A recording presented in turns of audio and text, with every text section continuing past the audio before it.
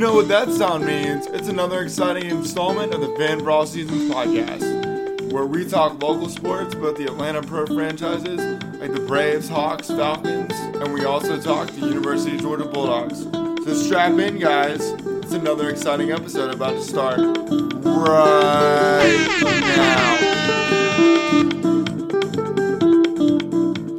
What up, podcast land? This is just Jam and Joe with the Fan for All Seasons podcast. On today's episode, we're talking some Georgia Bulldog baseball, some Atlanta Braves baseball, and also RG3 and I are going to get into the NFL draft and how it impacted the Atlanta Falcons and the University of Georgia Bulldogs. So, without any further ado, the guy who I just mentioned, my astute sidekick and co-host is across the way, RG3. How's it going, bro? Another hump day. It's going well. I know it's hump day when I get the meme, the camel, from you. Yeah. Halfway through the week. Got, a day and a half left of work. Ready to knock that out. Go see the Avengers. And, yes. See what all the hype's about. Yes. See, what's going on in the new universe. Exactly. Well, besides the opening of Avengers last weekend, there were some big news going on in the sports world. And without any further ado, we're going to get into some of those topics here. And so we're going to start out with a little University of Georgia Bulldog baseball right here. So you've kind of got a couple things to throw my way in terms of the Georgia Bulldogs. Yeah, Georgia had a tough weekend this past weekend, being swept by Mississippi State in Starkville. Should there be a reason for concern for the team right now? Honestly, I would say no. I don't think there's any reason for real concern. I think Georgia's just really, really injured and beat up right now. I know when they played Citadel last night, their bench only had 12 extra players as opposed to their full complement of players. So Georgia's just really injured and beat up right now in a lot of different key spots around the diamond. And interestingly enough, last weekend, so there were 7 series in the SEC last weekend, and so 5 of those 7 series, the home team swept the road team. So what that tells me, this is a tough time of year with school. I mean, school's wrapping up. You got finals coming up. You have projects, and like I said, I mean, Georgia's beat up right now. So hopefully Georgia can find their winning ways here against those arch rival Florida Gators this weekend. And Georgia did get a nice midweek win, last night against the Citadel, in which they won 9-0. So RG3, the interesting thing where they played that game last night, they played it in North Augusta, the home of the Green Jackets, the minor league baseball team. And that stadium is brand new. It's only been around for about a year. And Georgia actually played Clemson there a year ago. So I think it's part of the schedule now where Georgia's going to try to play over in Augusta and try to placate to another part of the fan base and have like more fans be able to see Georgia, not just in Athens. Which is honestly a pretty neat touch, and it's also pretty cool for those guys getting to play in a minor league ballpark as nice as when the Augusta Green Jackets play in North Augusta. Yeah, and you mentioned Georgia's playing Florida this weekend in Athens. And, I mean, as far as the rivalry between Georgia and Florida, how tense is it in baseball compared to other sports? Oh, it's right up there. I know everybody wants to think Georgia-Florida football is as intense as it gets. It's intense in every sport. It's intense in basketball. It's intense in baseball. You literally want to beat Florida at anything and everything possible. I know there are different parts of Georgia fans everywhere, but where you live and as far as like who your biggest rival is, but to me, the biggest rival Georgia has, no matter how down and pathetic Tech is, Florida will always be that number one. Just because Florida has beaten us in so many different sports throughout the years in just crushing ways. Now, whenever you get a chance to beat Florida, no matter the sport, let's just take baseball, for example. Florida baseball won the national championship fairly recently. You know, Florida's done a number on us, and now Georgia's the better team now. Florida's like 28-12, I believe, record-wise, and I think they're like 9-12 maybe in the SEC. And so this isn't the best Florida team that they've had of late. So Georgia's got a real chance here to take advantage and hopefully win at least 2 out of 3, maybe sweep Florida, because there would be nothing better than with a huge sellout crowd for all 3 games to take 2 of 3 at least. You think that's the case even with, so many injured players and, getting close to finals and, just, I guess, how beat up we are? Oh, no doubt. Those concerns are valid. But I also know the intuition of, like, the 18 to 22-year-old college athlete. And when it comes to your rival, you have this, like, extra, like, drive. This extra gear where you, like, get up for it. You went to Auburn. And whenever there was anything to do with Alabama, like Auburn was playing Alabama, and anything, like, could you notice, like, on campus, like, the vibe? Like, everything was just up a notch. Yeah, Like, just, like, walking around or just being around town. Like, whenever Alabama was going to visit the Plains, I feel like there would be, like, an extra gear amongst, like, Auburn people. That's how it is with Florida for us. Like, whenever anything to do with Florida, I know I get a little bit more jacked up and a little bit more excited to always play them. So that's how I would answer that question. I think Georgia at least should win 2 out of 3, and if they don't, I'm gonna be pretty disappointed because A, you're at home, and B, it's crunch time, and if Georgia really wants to keep the good momentum and the good footing that they have, they need to take 2 out of 3 from this Florida team that is not as dominant and as powerful as Florida teams have been in the past. Mm-hmm. So RG3, that's gonna kind of like wrap it up for our UGA baseball talk. We're gonna keep the baseball talk going here as we talk some Atlanta Braves baseball, and you may fire when ready. All right, so the Braves reliever Jacob Webb got his first career win on Sunday and his first save on Monday. What stands out when you watch Jacob pitch? Honestly, before Sunday, I had never heard of Jacob Webb in my entire life. And I didn't even know that he was in our minor league system. I hadn't heard of him or anything. And so I'm watching Sunday, and I'm like, okay, who's this Jacob Webb guy? And he comes in, and he's just like cool and calm, and is just like, and is making pitches and throwing strikes. He's got an impressive fastball. He's also got some really good secondary pitches between a curveball and a changeup and a slider, which is pretty good too. And he came in and he just had this kind of like swagger about him.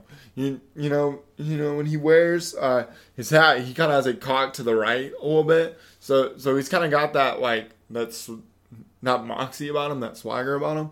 And which honestly, if you're a guy in the back end of the bullpen, you have to have that. I mean, you have to have a little bit of moxie. You have to have a little bit of swagger.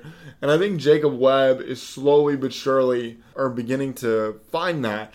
And that's what's been great for the Braves, who have really been struggling to find steady bullpen help. And hopefully Jacob Webb can continue to be a viable option out of the bullpen. I've really been impressed with what I've seen out of Jacob Webb.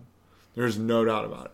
Yeah, I just love those situations where, you're just not expecting anyone anytime soon to grow up through the minor league system, and then, they just, think they're ready, and throw them right in there, and they just perform beyond their years. Yeah, beyond their years, and they're, it's like why were they down there for so long? Like, yeah, maybe it's perfect timing, or maybe we've been missing out the whole time. Who knows? But, maybe at least they're there now. Exactly. So. And I think that's where a guy like Jacob Webb can hopefully provide some stability at the back end. And also, he's right-handed, and he's got like an electric fastball. I mean he can get it up to like from like 94, 95. I mean he's got good stuff.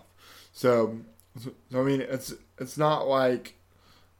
I know the Braves kind of had their struggles of late with the bullpen, so hopefully Jacob Webb can provide some stability and be that for the Braves, because they need it. I mean, because honestly, like I was thinking about it the other day, and I mean I'm still kind of holding out hope that they're going to get Kimbrel, but I looked into that deal, man. Yeah. That if the Braves that the reason why the Braves are so like on edge about doing that is if they sign Kimbrel, they would potentially lose a draft pick. And so there lies the rub. They're nervous about potentially losing a draft pick because the Braves have done such a good job of drafting and developing. And how much does Kimbrel want at this point? So at the beginning of all this, I think Kimbrel wanted 6 years. I think his asking price has gone way down. I want to say, really, yeah. And who else was looking at Kimbrel? I mean, basically everybody. I mean, like Washington was looking at him. I think Washington was the other main team. No, was it Washington? I think the last time there was one main team or one other team that was besides us. Besides us, that was strongly considering. I want to say when we looked it up, because remember we looked it up before the show that one time. I want to say it's Milwaukee. Okay. Because their bullpen is kind of like ours. They where they have like one or two like really good pieces, and they're looking for more help because they've gotten bitten by the injury bug. I still for some reason think RG3 that maybe it might be after the draft, but I do think Craig Kimbrel is going to be. I think he's going to be with a major league team. I just don't know who. I'm hoping Atlanta, but I mean, that's what I'm hoping for. I just think a guy like that is too talented to not want to pitch, and he could really help out a team. I mean, there's no doubt. I mean, think about it. I mean, there are a lot of teams right now that are searching for bullpen help. I mean, all you have to do is like look at the National East. Like our bullpen's kind of very up and down. Washington's bullpen's up and down. The Phillies bullpen is very up and down. That's just the NL East. And then like we talked about with the Brewers a second ago, like their bullpen's kind of up and down. I still think Kimbrel's going to join a team at some point. I mean, heck, he might even go back to Boston for crying out loud. Yeah. But talk about having a rough season. Boston's having a really rough year. Yeah. Yeah. Well, I mean, they did just win the World Series. Yeah. But like Chris Sale, for example, is like 0-5 with like a 4.57 ERA, and you're like, this is one of the best like pitchers in the American League. Like, and you're struggling like this. I mean, every player has their slump. I mean, you look at Acuna, who's in a cold slump right now. I mean, he was so great last year. You know what's going on this year? What does he have to do to break out of the slump he's in now? Well, it's interesting you transition to the offensive side of the plate, and we talk about Ronald Acuna. So I watched the game Monday night. My dad was at the game Monday night and saw it in person. Mm-hmm.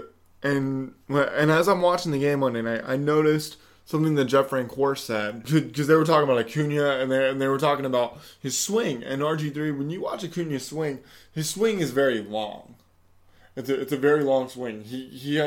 And it takes him a minute to get everything to come through. And with watching Acuna, what I noticed, when you watch his rookie year RG3, his rookie year tape, what you'll see is the way he held the bat. He held the bat out like out front, and then now he's kind of got it here, but there's a little hitch in there, and I really think the hitch is what's doing it. And that's what I was going to mention that Francoeur brought up. Is Francoeur was like, now that he's got that little hitch that he's kind of worked in, that hitch is making it really long for him to for him to get his bat through the zone. Where do you think that came from? I don't know. I don't know if that's like a bad habit or maybe just something Ronald picked up one day, just like swinging the bat around. I don't know. I hope he cuts it out soon, or has the hitting coach Kevin Seitzer talk to him, or maybe even like Jeff Francoeur or somebody talk to him and just kind of like kind of fix it. Yeah. Because that's one thing I wish we had in our softball league, because what a hitting coach? This season my hitting's been awful. It's I just feel like I'm swinging too early, and then because I swing early, I have to slow my bat down in order to hit the ball in time, and other times I swing too late. It's just, I don't know. It'd be nice if we had a personal hitting coach.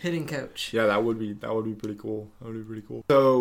So in terms of finishing up with Ronald Acuna Jr., I think Ronald's going to be just fine. I think he's too talented, and I don't think this thing is going to be bothering him for long. I think he's going to be just fine.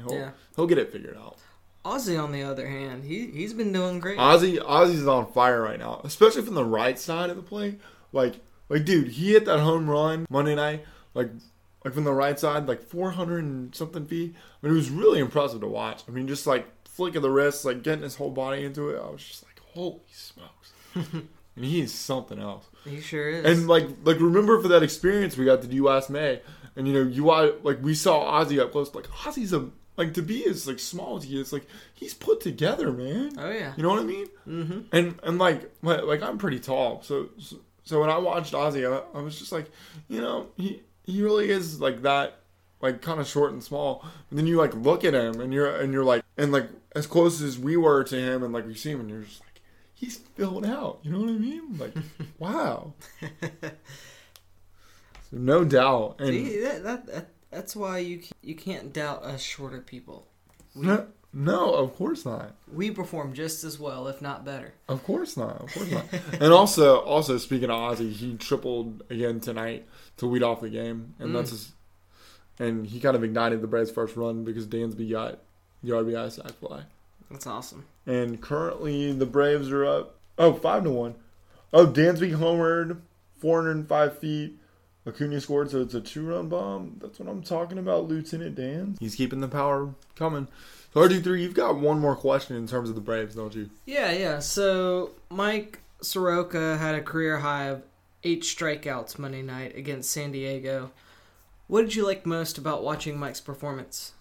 So what stood out to me about Soroka is the fact that he was using all his pitches and he was throwing everything for strikes. His fastball is about 94 to 95 miles an hour, and he was locating it well.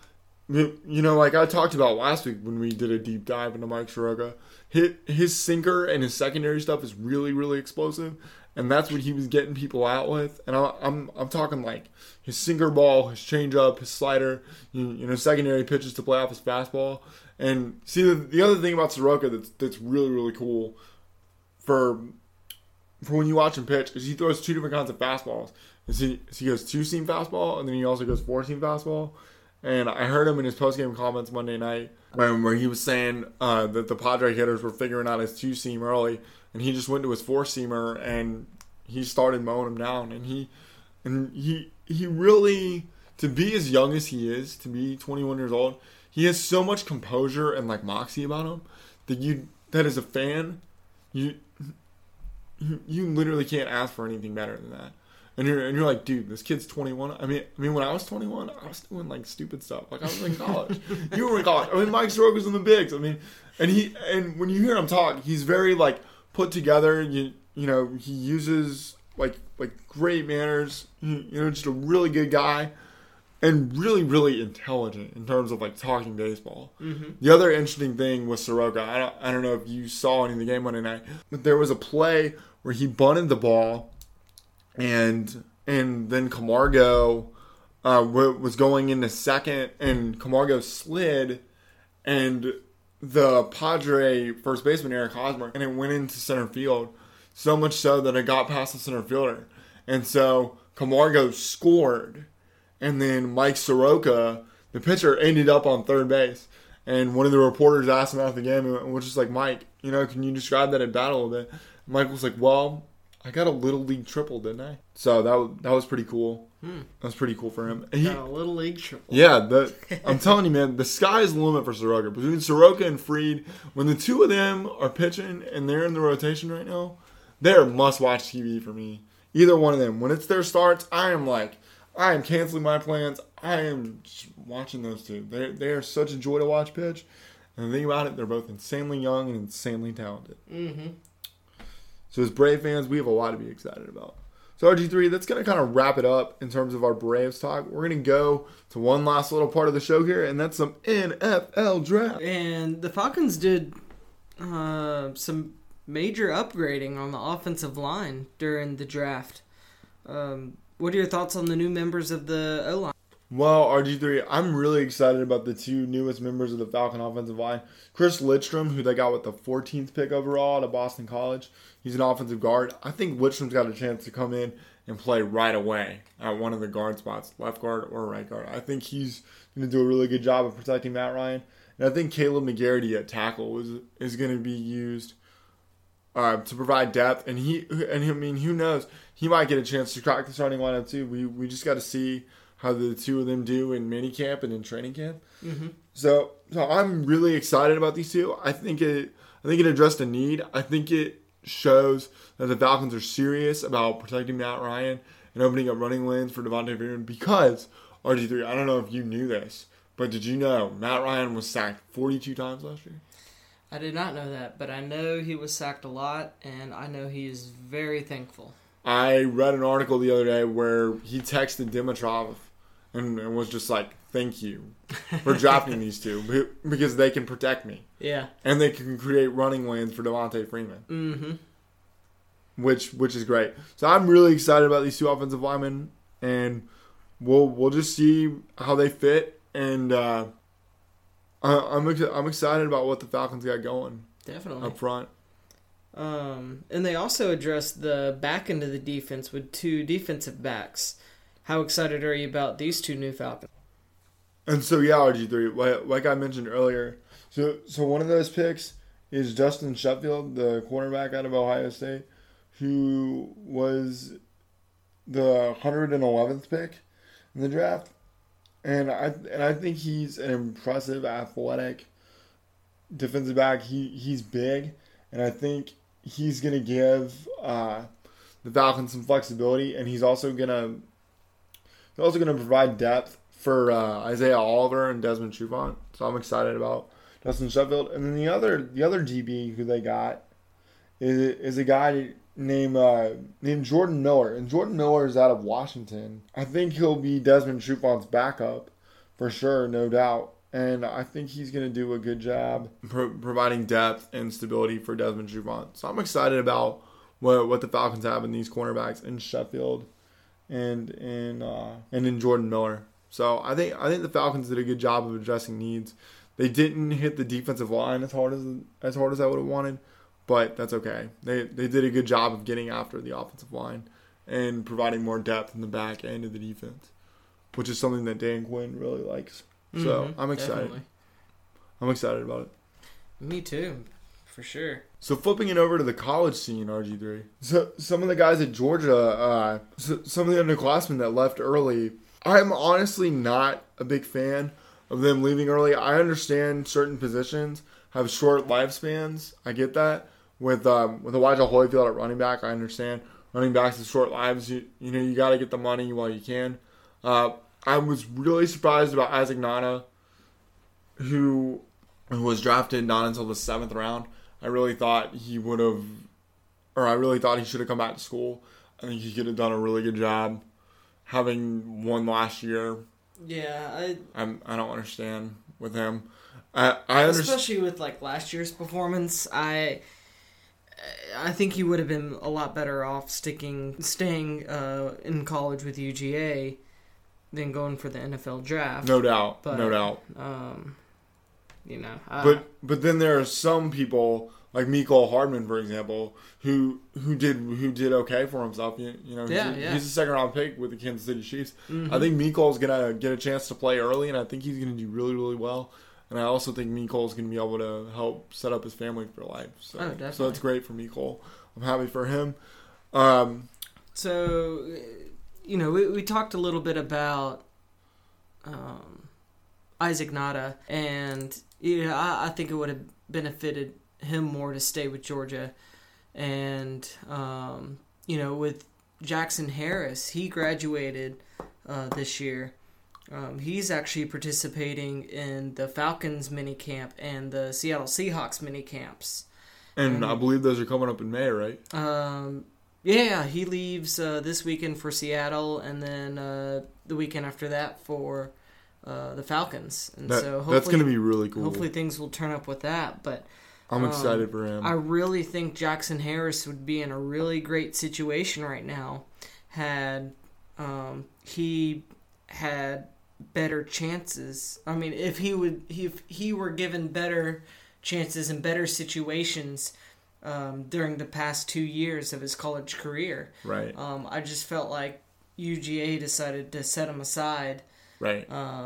Just to let Isaac Nada, who was a 5-star, play, even though, he was great his first year, but he didn't perform as well his second year as well as, his first year. Right.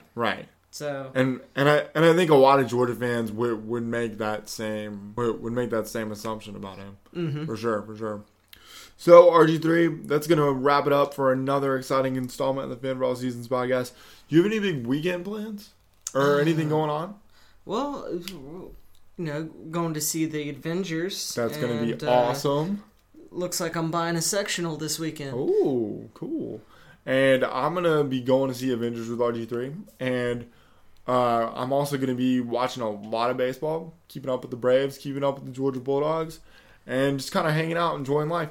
So for that, I'm Jamin Joe. He's RG3. We'll talk to you guys next week. See ya.